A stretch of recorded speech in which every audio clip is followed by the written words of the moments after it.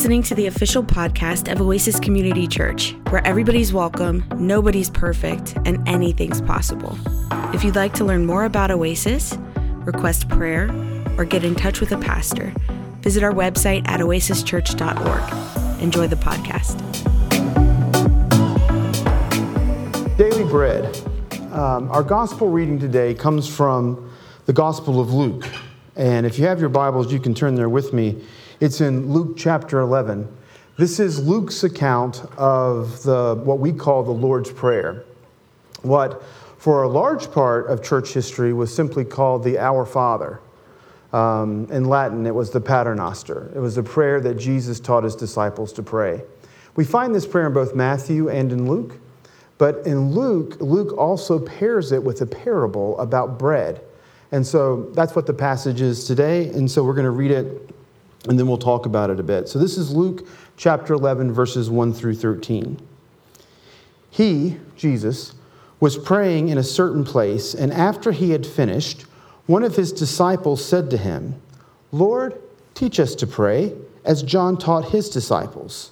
He said to them, "When you pray, say, 'Father, hallowed be your name. Your kingdom come. Give us each day our daily bread, and forgive us our sins, for we ourselves forgive everyone indebted to us. And do not bring us to a time of trial.'" And he said to them, "Suppose one of you has a friend, and you go to him at midnight and say to him, 'Friend, lend me 3 loaves of bread, for a friend of mine has arrived, and I have nothing to set before him.' And he answers from within, 'Do not bother me. The door has already been locked, and my children are with me in bed. I cannot get up and give you anything.' I tell you, even though he will not get up and give him anything, he is his friend. At least because of his persistence, he will get up and give him whatever he needs. So I say to you, ask, and it will be given you. Search, you will find. Knock, the door will be open for you. For everyone who asks receives, and everyone who searches finds, and everyone who knocks, the door will be opened. Is there anyone among you who, if your child asks for a fish, you will give a snake instead of a fish? Or if the child asks for an egg, will give a scorpion? If you then, who are evil, know how to give good gifts to your children, how much more will the Heavenly Father give the Holy Spirit to those who ask him?" Amen. So I think we're going to start with this parable, and we'll talk a bit about different ways we might interpret it, and then we'll kind of work our way back to the prayer. So I remember hearing this story before, and I thought, partially because of my experience in prayer, that the story was a story about God. Like God was the fellow who's already locked the door, kind of already gone to bed, and I'm the guy who's kind of coming to God because I have a need. You know, a guest has shown up and I need to give him something to eat. And so I come knocking and asking God, wake up, God. I have a need. Can you answer my prayer? Can you give me something I need? And so sometimes God responds and sometimes God seems not to respond. And so I thought it was about persistence. Just keep on knocking. Just keep on asking. Just keep on praying. And eventually, I guess we would what? Pester God into giving us what we need? That's an interesting view of God, isn't it? I mean, that makes God sound like God's kind of lazy or stingy. So perhaps that's not the best reading of that parable. So in the ancient world, this was definitely an honor and shame culture. And the honor and shame was based on kind of caring for one another. So the idea that if a guest showed up at your house and you didn't have bread to give them, going to your neighbor's house at any time of day or night would have been expected. Like if you had a guest show up at your house and you didn't have something, I would expect you to come to my house. There was be an expectation that I would be ready and willing and kind of delighted to get to provide for you, my friend, some bread, which you're not even asking for yourself, you're asking for your guest, right? So in that honor and shame culture, none of them, no one hearing Jesus speak would have acted like the in-bed, locked door, stingy fellow. Like the worst of the worst would not have acted like that. And so, as opposed to reading this parable and thinking asking, seeking, knocking is the key to understanding it. So we got to kind of pester, persist. It's like, it's like my little children. They keep asking for things. Dad. Hey, Dad. Hey, Dad. Dad. Dad. There's this one clip from The Family Guy. It's a cartoon. You might know it. It's a little crude, but sorry about making reference here in the pulpit. But there's a baby in the show who's very verbal, and in the clip he kind of shows up and he's like, mom, mama, mother, mother, mom, mother, mama, and finally she's like, yes, and he's like, hi. But God doesn't get impatient. God is the greatest of all givers. So if we look back at verse 13, it says, if you then, who are evil, know how to give good gifts to your children, how much more will the Heavenly Father give the Holy Spirit? The one we are praying to is the greatest, is the best giver, is the giver of givers, is the one who is giving us the Son and the one who has given us the Spirit. Despite whatever our existential experience of prayer might be, God is not like that stingy guy who has to be pestered. God is ready and willing and giving. God is giving us to all the time. He's giving us the breath we breathe, right? Like we need bread, we need water, and we need flour. But Paul will tell his congregation in Corinth, look, one of us can plant and the other of us can water, but only God gives growth. God gives life. And God wants us to be givers too. So one way to understand this parable, as opposed to the idea that God's the one who has to be pestered, let's kind of take that reading and set it aside and think, that's not the God we worship. So another way to see it is to see it as that person, the person who's in bed and doesn't want to unlock the door and what have you, is kind of a foil in the story. It's like kind of the ultimate example of what not to do. Yeah? And then any of us are supposed to kind of realize that we're supposed to be the inverse of that fellow. There's nothing wrong with the guy, again, who's coming at night to ask. In an honor and shame culture, that would have been anticipated, expected, right? There's nothing wrong with the guest who's shown up. Everybody's kind of playing by the cultural rules. Their body politic is working exactly the way it's supposed to. And so one key, I think, to understanding the parable, perhaps, is this. The person who's coming to his friend's house and knocking is not asking on his own behalf, but is asking really on behalf of the guest. And I think one of the key parts to prayer is just that prayer is about intercession. Now, I know a lot of things take place in prayer. There's praise and there's thanksgiving. Interestingly enough, neither one included in the Lord's Prayer. You might have noticed that Luke's version of the prayer is a bit shorter. It doesn't contain all the phrases that we do have in Matthew. It's like the abbreviated version of the Lord's Prayer, like the Lord's Prayer light. But I think sometimes that prayer gets kind of talked negatively about because they're like, hey, there's no praise, there's no thanksgiving, it's just all these petitions, kind of weird petitions. We'll get to that in just a minute. But I think it's what the parable is teaching us about the prayer is that it's not simply about petition, like give me something. It's about intercession. It's about, I have a guest who needs bread. The Lord's Prayer, as we call it, is in the first person plural, and therefore cannot be prayed in the first person singular. You can pray a prayer that's similar to the Lord's Prayer by saying, "My Father," and "forgive me," and "give to me what I need," right? But that's not the Lord's Prayer. The Lord's Prayer is "Our Father. Give us this day our daily bread. Lead us not into temptation. Forgive us as we forgive others." Like every single pronoun in the entire prayer is in the first person plural because it's about us. It's not just about me. That kind of egoism, kind of egocentric, is part of what our kind of natural selves might lean toward. It's certainly what our culture tries to get us to embrace. But that's not the gospel. The gospel is about us. And I think prayer, in this case, is about intercession. Because the one who is coming and asking is asking for the guest who has shown up.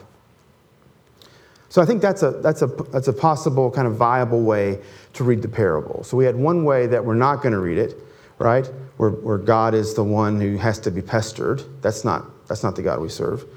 The other is that this is primarily about intercession, right? It's about, the one who's going out on behalf of others. I think that's very, very legitimate. There's another way, though, that we might read this prayer. And that is, we might see the one who's coming knocking as God.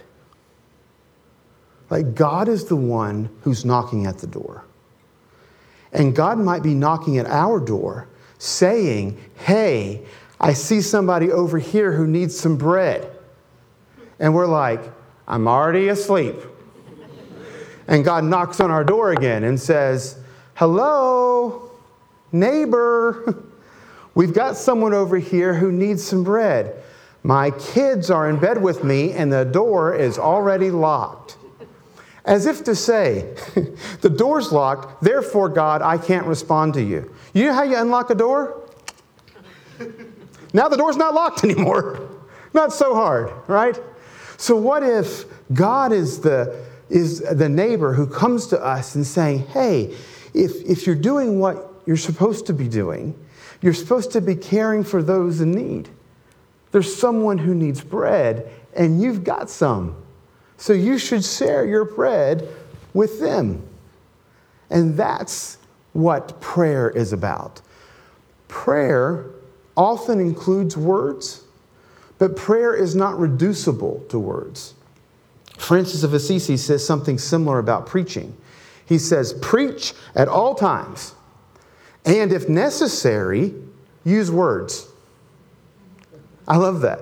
Preach at all times, and if necessary, use some words. I might say the same thing about prayer. We'll riff a bit on Francis, right? Pray at all times, and if necessary, use words. Paul will talk about this when he talks about prayer. He says sometimes prayer are sighs too deep for words. Like sometimes you're just worn out. Things are not going your way.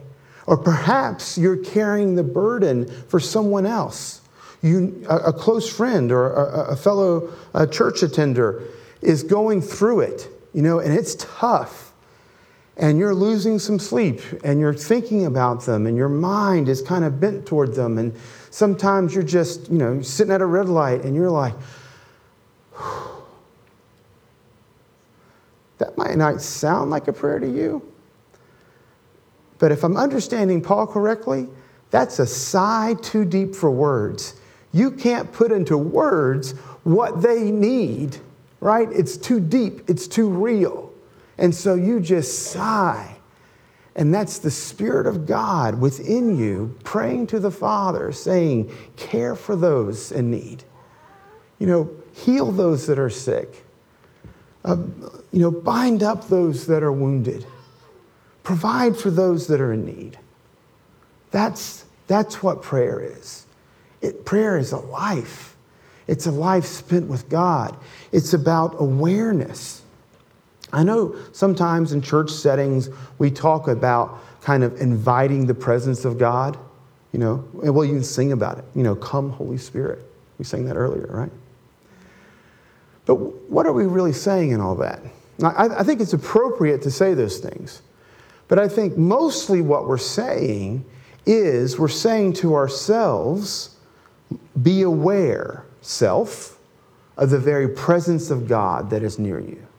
Right? The psalmist will say, bless the Lord, O my soul, and all that is within me. Like sometimes we have to tell our soul, hey, soul, wake up and pay attention. God is here. God is so close, is so near. And prayer is about an awareness of those things. I've talked about this before some, but it bears repeating in this context. Elizabeth Barrett Browning has this beautiful poem. It's like 90 pages long. It's more of a novel, short novel. But it's a very lengthy poem, and there's a particular stanza in it that I love. I once got in an argument with Matt Hewitt about who loved it more, because that's what you're supposed to do with poetry. Argue about superlatives. It's like the worst possible way to treat poetry, but anyway. Matt and I are arguing about who loved that poem more, and I'm like, Matt, you don't get it, buddy.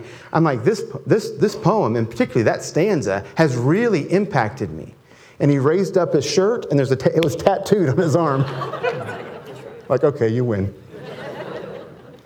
But the stanza goes like this. It says, earth is crammed with heaven, and every bush ablaze. But only those who see take off their shoes.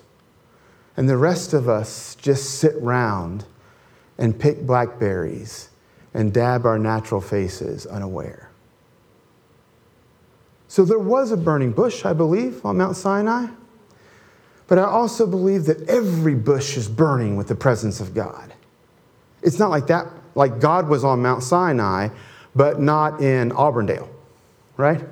God was on Mount Sinai, but not in Bartow or Lakeland or Plant City or what have you. No, God is close and God is near. And to pray is to be aware of that, is to surrender ourself and our ambition and just say, thank you, Father, Holy One. Help me be aware of your presence, of your love, of your grace, of your mercy, of your forgiveness, of your provision. So to the prayer now.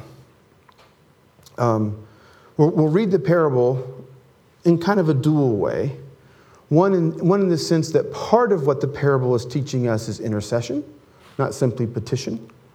And the other is that God is trying to cajole us to become intercessors.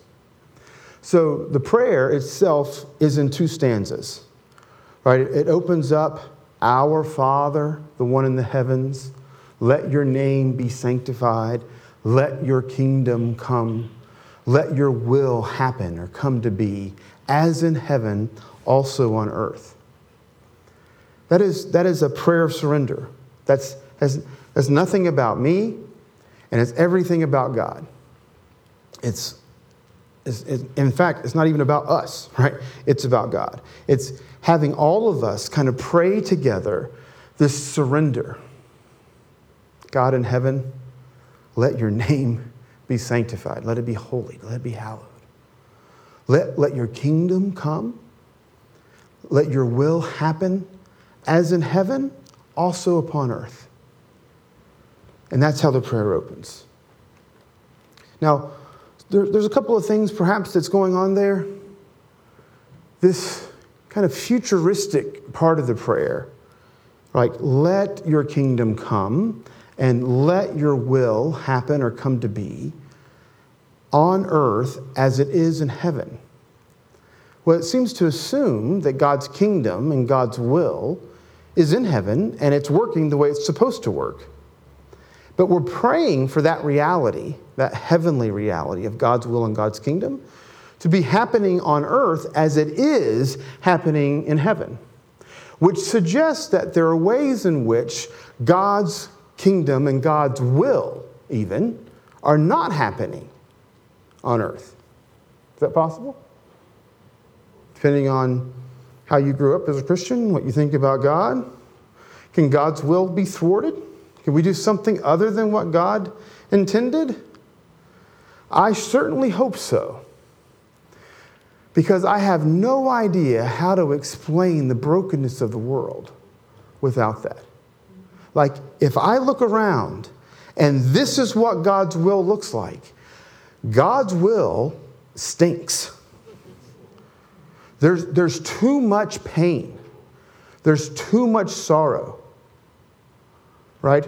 We can all tell the stories either that we've experienced or that we've heard. Right? There are too many girls who have been abused. There are too many people who have died violently. There's too much wrong.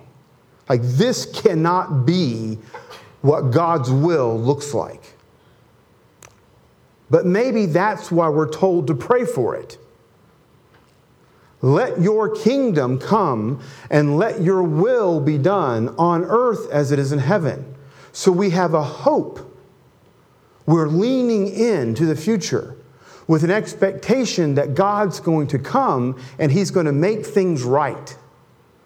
So there will be a day when the kingdom has come and the will is done.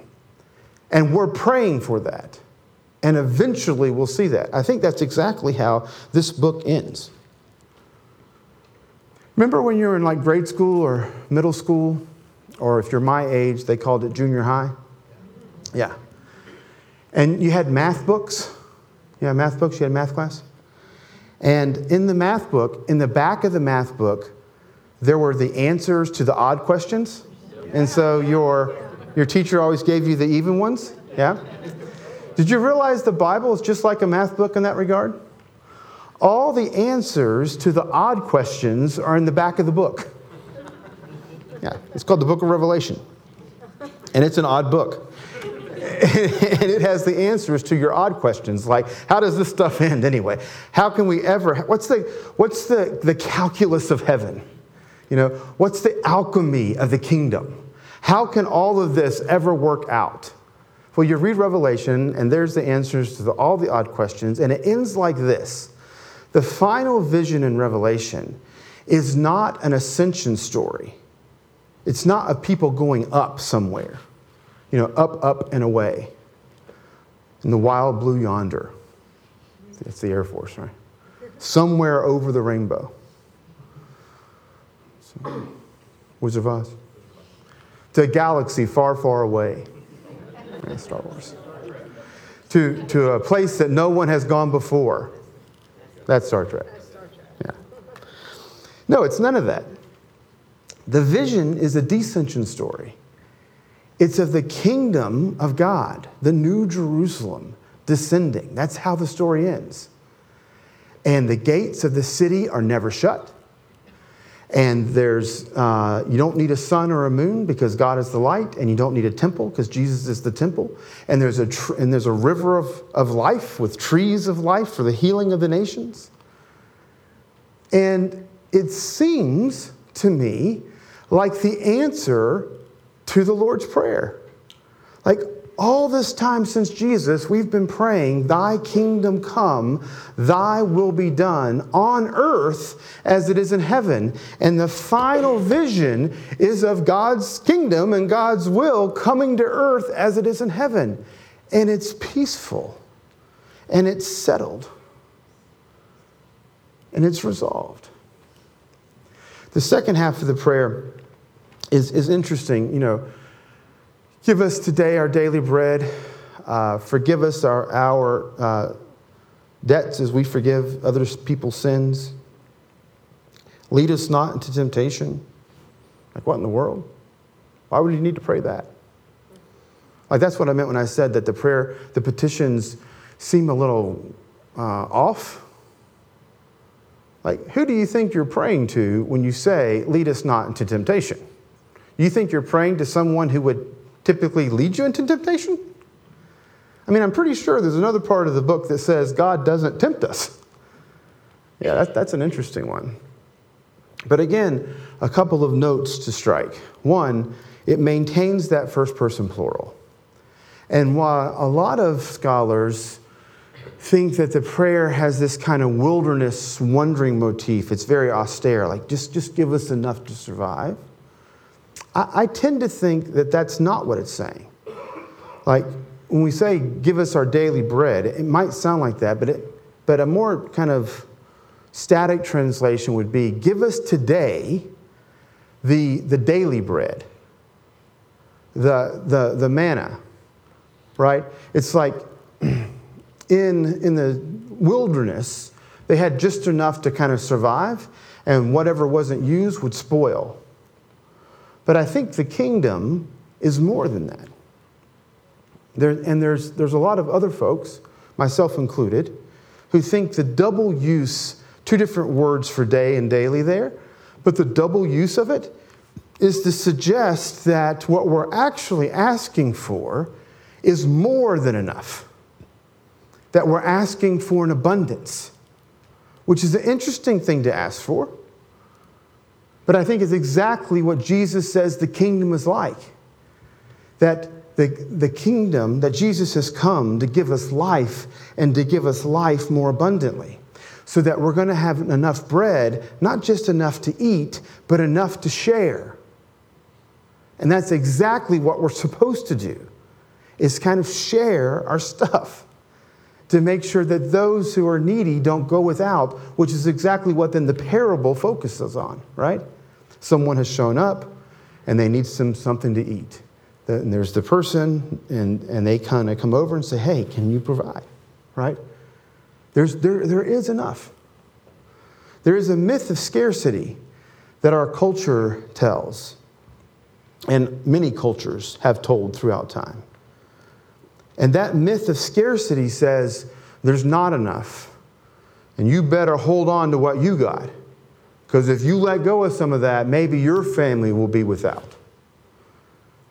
And what I want to say is that we are family. This is our family. And even those who don't profess faith in Jesus are still created in the image of God. Jesus still died for them.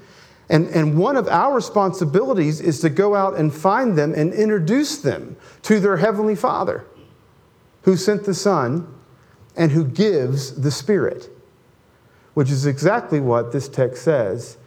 If you who are evil know how to give good things to your children, how much more does our Father in heaven know how to give the Holy Spirit? There is no greater gift. For the Spirit is the Spirit of life. The Spirit that creates life, the Spirit that sustains life. The Spirit is the Spirit of prophecy that speaks the fresh and ever-giving life of the Word of God. That's what happens in Revelation too, in Revelation as well, that is that the Spirit kind of speaks the words of Christ to the churches. It's what John told us would happen, that when Jesus left, that they wouldn't be left alone, but that God would send another comforter, right, who is the Spirit, who then leads us into all truth. This is the promise, and it's a promise that has been fulfilled. And we, my friends, are called to it. Our Father, who art in heaven, hallowed be thy name. Thy kingdom come, thy will be done, on earth as it is in heaven. Give us this day our daily bread, and forgive us our debts as we forgive our debtors. Lead us not into temptation, but deliver us from evil. For thine is the kingdom and the power and the glory forever and ever. Amen. I added both Matthew's bit and some other bit that got added later in the church, but it's all part of the prayer that we have now received. So I want to kind of end by saying this, kind of coming back around to an idea that I mentioned earlier, that the prayer doesn't always have to be so articulate. That the prayer is also a life that is lived, a song that is sung. and perhaps even a dance that is danced. One time, there's a story that's told that a Russian ballerina had performed this ballet, and afterwards someone said, well, what did it mean? They asked the ballerina. And she said, well, if I could tell you what it meant, then I wouldn't have had to dance. The laughter, the tear, the sigh, the cry, the dance, the life are all prayer, taking place in the very presence of the living God.